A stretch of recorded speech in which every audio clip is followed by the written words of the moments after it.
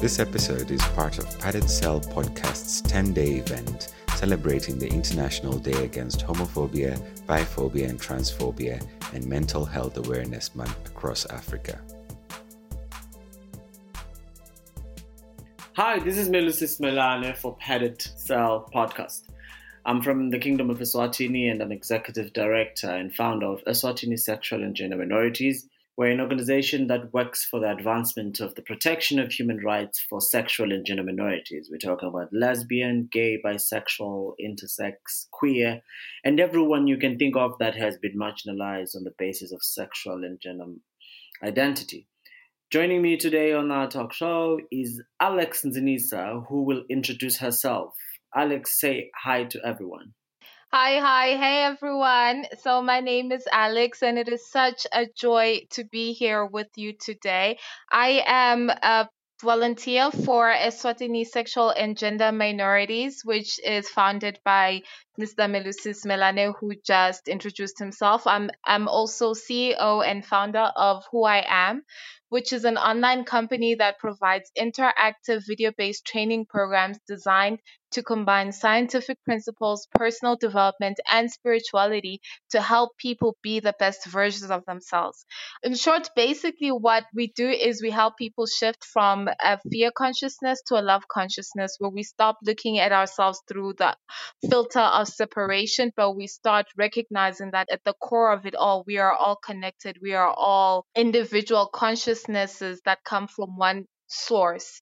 So that then is aimed to help you recognize how powerful you actually are and to look beyond the perceived limitations that we have picked up throughout our life experience. So it is such a pleasure to be here with all of you. It seems an interesting task that you are doing with your organization, Alex, especially at a time where LGBT people are in search of who they are actually without soul. Some of them are without compassion because of the horrible background that we have grown up in. I was having a conversation just yesterday with a brother of mine who is a specialist in mental health, and he was saying how behavior is learned from experience. You do not just learn behavior theoretically. You have to see how things are happening around you, and then you imitate that, and then it just plays out. I want to find out, based on your work, how are you finding that the interaction between ourselves as LGBT people, how are we interacting with each other? Is there love left? Is there compassion for each other? Or are we just solely focused in trying to fight for equality with the general populations? That's actually a very interesting question, and thank you so much for asking it, because interestingly enough, the reason that my company even exists today is because of the LGBTQ community. I volunteered for quite a number of years in the NGO sector, primarily working for LGBTI organizations, and I recognized exactly that issue, which is that as passionate as we are and as beautiful as we are and as amazing as our intentions are at the beginning, a lot of the time that behavior, that learned behavior, tends to get in the way of what we are trying to do. So instead of really working for the unity as we set out to do, what we end up doing is we end up fighting amongst ourselves. Then there is that lack of compassion. It's really quite interesting because we start emulating even within our own ranks that fearful behavior that prompted the existence of the LGBT community groups, organizations, all of that. We then start creating a kind of hierarchy within our own ranks that's like, oh, I'm acceptable, perhaps based on the societal rules. Therefore, I am somehow superior to the next person. So, for example, I've actually recognized quite a bit of transphobia, which is very relevant to our Idaho theme as well. But I've recognized that transphobia comes from a place of, as much as we may still experience certain levels of homophobia as lesbians and gay people, there's a certain level of acceptability. You are still within the parameters of the accepted gender parameters, right? But for a transgender person, this person has now completely veered to the left. And now, as a society, it's kind of like, well, at least I'm still a man. Now, what are you doing?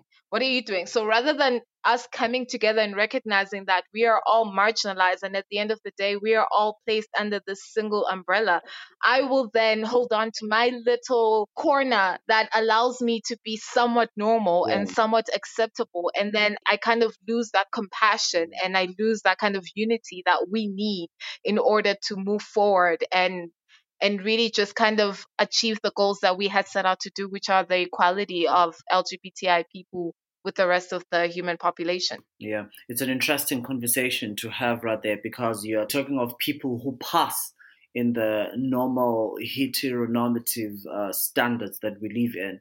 And even within the trans community itself, if you speak to a lot of trans activists, they'll tell you that even within, there's that struggle of trying to be better than the other.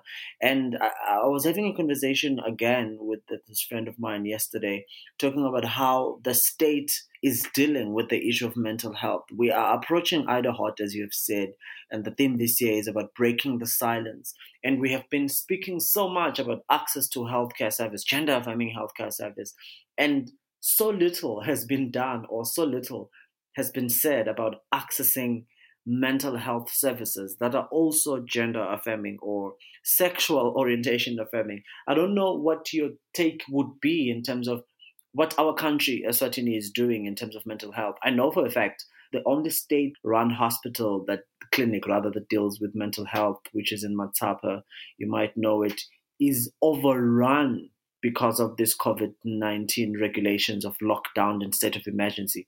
A lot of people are dealing with a lot of increased anxieties, there's depression, there's stress, and therefore more and more people are making appointments at this clinic. And dare I say, a lot of these people who are making appointments are probably the heteronormatives one, but still, it is an increased number of people reporting mental health issues. I just wonder what your take would be about the country's readiness to deal with this number of mental health issues. In general, as a people, we have a very warped understanding of what mental health is. There's that kind of stigma that says mental health is basically for wackos. It is for when you're crazy and you have kind of lost your mind. So in general, people don't have the most favorable attitude towards mental health. Therefore, our government, our leaders will then take their cue from the people and not really invest that many resources. As you said, the only mental health center is currently overrun. So if in a situation whereby even for the general population it's difficult to access this service, it is going to be that much more difficult for LGBTI people. And then added by the fact that LGBTI people have experienced such discrimination when they access any kind of health services, there's now a fear attached to seeking health services. So we are less likely to seek some kind of mental health intervention, to go to a mental health institution, even though we experience increased rates of stress, depression, just basically we have increased anxiety, etc. We face a lot more, but we have less access. And this I really do believe has affected us.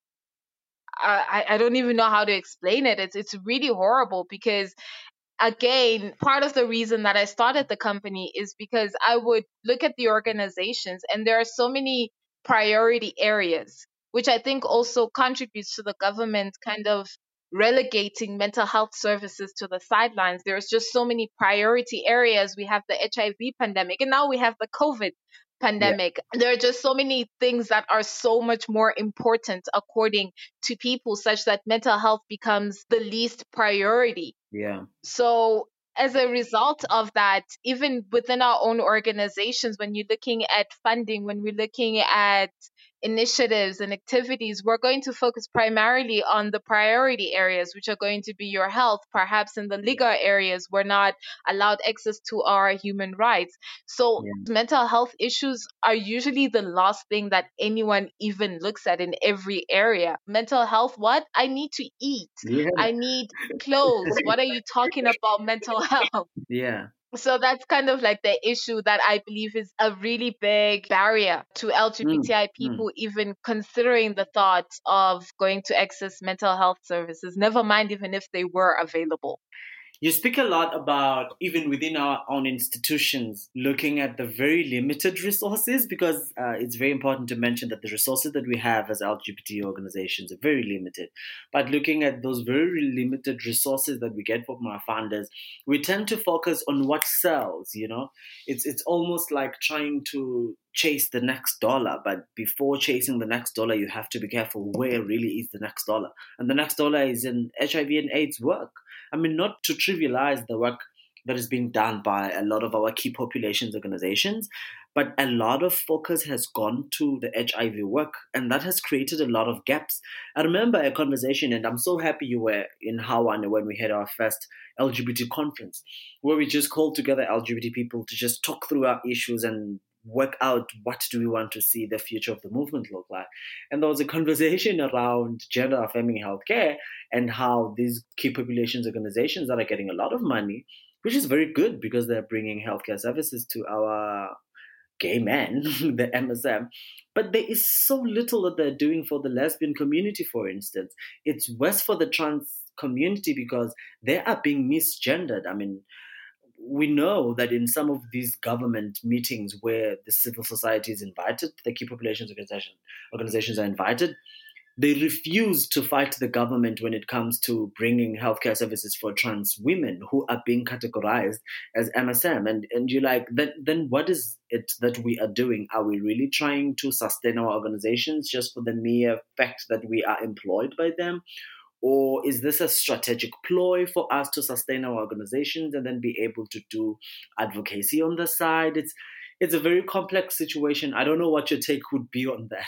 It really is complex because our hands are tied. What are we going to do? Again, when you look at the statistics, HIV is primarily an MSM issue. Again, then we're going to lump everyone into that and not take their gender identity into consideration.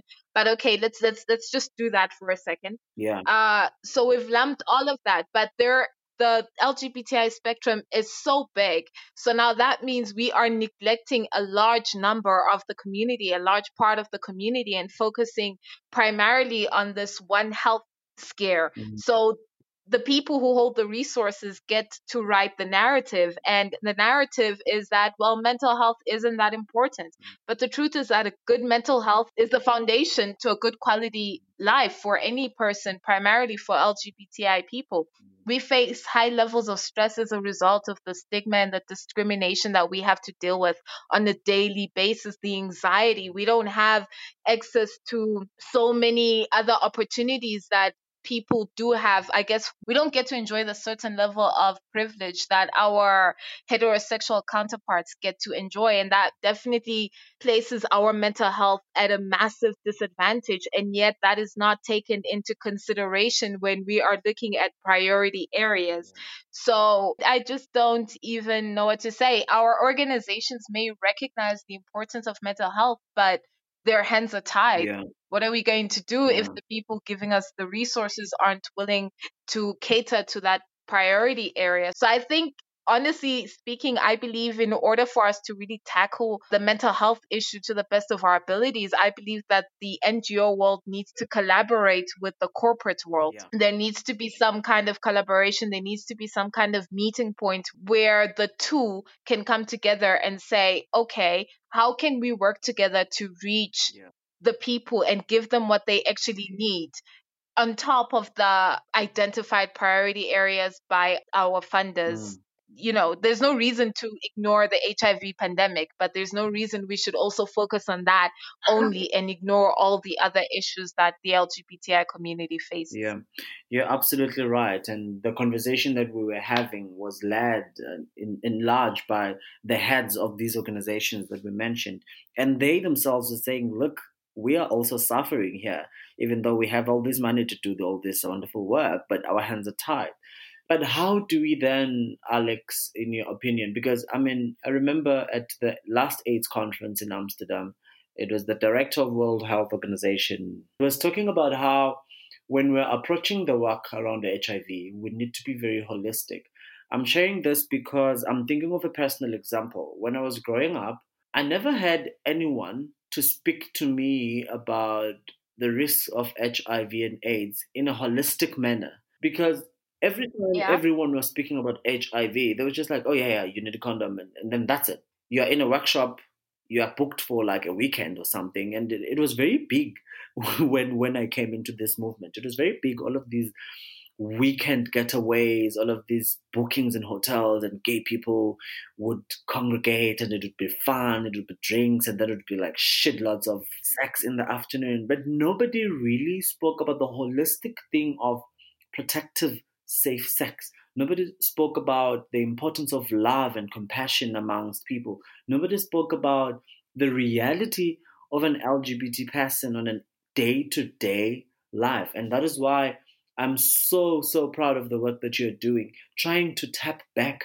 into the humanity of the community. Because look, it is not every day that we are going to be saying, yeah, yeah, use a condom, and not think about the holistic idea of a condom. I mean, first and foremost, we have to remember that there are power dynamics in these relationships that we have.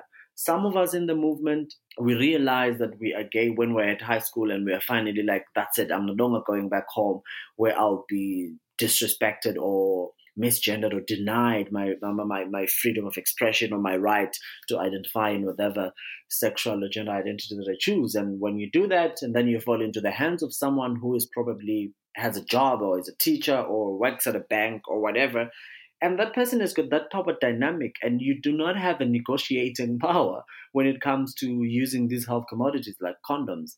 And when we don't train our LGBT people or empower them to be able to speak up for themselves, to say, look, this is my life, I need to protect myself. I mean, my point is, we need to approach this HIV work in a broader lens and understand that it's not just about wearing a condom. It's not just about making sure that you're using dental dams. It's bigger than that. It's about understanding all the other underlying issues. But anyway, to move on to my next questions, Alex, you speak about civil society working hand in hand with the private sector as well as government. How do you foresee this happening, especially when we know in Swaziland that our private sector is not is not interested in supporting the LGBT movement? So how do we work hand in hand with them? I think in this case, rather than looking at the private sector as a lump, we could really benefit by approaching each company or each person as an individual. That could be primarily what is holding us back as LGBTQ people as well. We kind of lump ourselves together, we put ourselves in a group. And yes, we are amongst this group, but this is a group made up of individuals, individuals with their own characters, feelings, motives, Yeah, desires, yeah, experiences, actions, failures, mistakes, etc. So each person is just this individual with so many complex emotions and so many complex parts coming together. So for us to lump all of these individuals together as one is really failing to get to the root of the issue, or is really going to inhibit our ability to change people's mindsets and really get to the bottom of it all. So I believe primarily what we can do, first of all, is start with the LGBTQ community and yeah, then go to the corporate world. yeah, What happens outside of you always starts from what happens within you. So let's first go within our own people and kind of cultivate a sense of self awareness, a sense of self knowledge, because these are the foundations of good mental health. mm, And once our people are able to go into the corporate world, or we're going to try to build those kind of alliances with our corporate brethren, we are able to do so from a place of confidence, a place of a firm foundation. mm, Do you know what I mean? mm, Because my worry right now is that if we were to try to do something without actually strengthening ourselves first, it's that when they come towards us and they do exactly the same thing that our funders are doing, saying that I'm going to fund you, but only if you do A, B, yeah, C, D, we are then going to find ourselves back at square one doing what they want and then relegating what we recognize as actually important mm. to the sidelines because, well, we need the money. So I think it's really just about kind of cultivating that self concept, that self knowledge, that kind of self awareness amongst our own group of people, amongst all of us as individuals. Provide that service, provide that knowledge. I think a lot of the time when we think about mental health, we think in terms of therapy. Yeah, Right. So I need to go see a therapist. I need to go see a psychologist. That's how my mental health is going to be helped. And these services are incredibly expensive, and a lot of our people are not able to afford seeing a psychologist on a weekly basis, a monthly basis. We don't have access to that kind of funding. We all know that LGBTI people are really just the most economically disadvantaged group. Absolutely. It's really just about kind of changing the mindset. I think as an organization, it's focusing on the people Yeah. and getting them to see themselves not as LGBTI people, not have the sexual orientation become the person's identity, but recognize that your sexual orientation is only one part of a deeply complex individual. You still have your own personality. As a lesbian woman, I love action movies, Yeah. but there's still that assumption, oh no, you should like romantic movies. As a lesbian person, I'm deeply spiritual. I believe in God, but a lot of the religion will tell me that I'm not really acceptable according to the parameters. You're touching a lot on, the whole gender norms and the gender stereotypes that we tend to be boxed in. I wonder what you think as a parting shot then is the right way to move towards redefining a movement that wants to, first of all, break the silence, but second of all, remembering who we are and not losing sight of who we are. Yes, everybody is a sexual being, but our entire life is not just about who I go to bed with. We are bigger than that. We are a very dynamic species. How do we balance the two, Alex? How do we break the silence about the lived experiences of sexual and gender minorities while not losing sight of who we are? I think really it comes back to just focus on the individual. The reason we believe all of these things is because that's a narrative that has been given to us by society. As an individual, just because I'm part of the LGBTI community doesn't mean my entire life revolves around sex. It doesn't mean that I feel that if I don't get sex in my life, somehow I'm going to die or somehow I'm not worthy or something like that. No, I think it's about going back to focusing on all of us as individuals and recognizing that the environment has changed. Once upon a time when the LGBTI movement started, people didn't even know what that was. So we really were forced to come together in unity under one umbrella and say, listen, we are this community. We deserve access to human rights. We were forced to kind of fight. Do you know what I mean? Just for recognition, just to be seen. We had to fight. We had to be loud. And there's nothing wrong with that. I do believe that there's still a place for that. Yeah. But I do also believe that we need to now start shifting our mindsets. We are not fighting anymore. Yeah. We need to start changing our approach. Now it's not about that. It's more about building on the foundation that the previous generation already created for us. Now it's about us accepting ourselves rather than trying to be accepted by the world. Yeah. The people already know that LGBTQ people exist. They may have a very negative narrative, but that's their narrative. And it's not really our responsibility to shift someone else's narrative about us. So as an individual, I should stop looking at it as somehow my responsibility to change people's mindsets about LGBTQ people. My responsibility is to be the best version of myself and then allow that personality, allow my character to shine through. Just by being myself, people are going to see, oh, hey, you know what? Yeah, this person is LGBTQ, but this person is still just themselves. Yeah. And I see no reason why I need to now lump this person in together. The coming together social events where we're going to come together as LGBTQ people, it's a double-edged sword. You know what I mean? So we don't have the support system externally. So we want to come together. So we come together and support each other and know that here's this group of people that understand us. But at the same time, it has the negative effect of separating us. And then we now are creating this narrative where I need to fall within this mold of what we identify as LGBTQ people. So I must now neglect or sacrifice my individuality for the acceptance of the entire group. Yeah. So perhaps the solution to most of our problems is realizing who we are, owning who we are, and forgiving ourselves for allowing ourselves to be so mad at the world, and then finally just accepting us as we are before wanting someone else to accept us. It's such a beautiful way to put it, Alex. If there's one last thing that you'd like to add, this would be the time. What I can say is that as a lesbian myself, as part of this community, and as someone who has really spent a lot of time self reflecting and facing my own demons and needing to be honest with myself about all the negative behaviors and toxic patterns that I have picked up, all the mindset. I literally can say that I have been guilty of transphobia myself once upon a time, because that is the narrative that I picked up. So what I can say is there is great power for each person, for each one of you as an LGBTQ person. You have the power. At the end of the day, you get to decide who you are. You get to decide what you become. You get to decide what your story looks like. No one else gets to make that decision for you. Yeah. You need to stop giving your power away to other people, and stop expecting other people to accept you. Stop needing people to accept you, and just recognize that you are enough.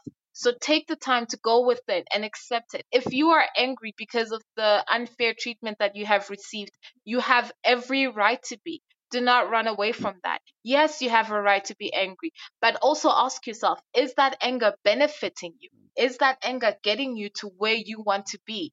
Are you living because you spend so much of your time angry? Would you say that you are a happy person?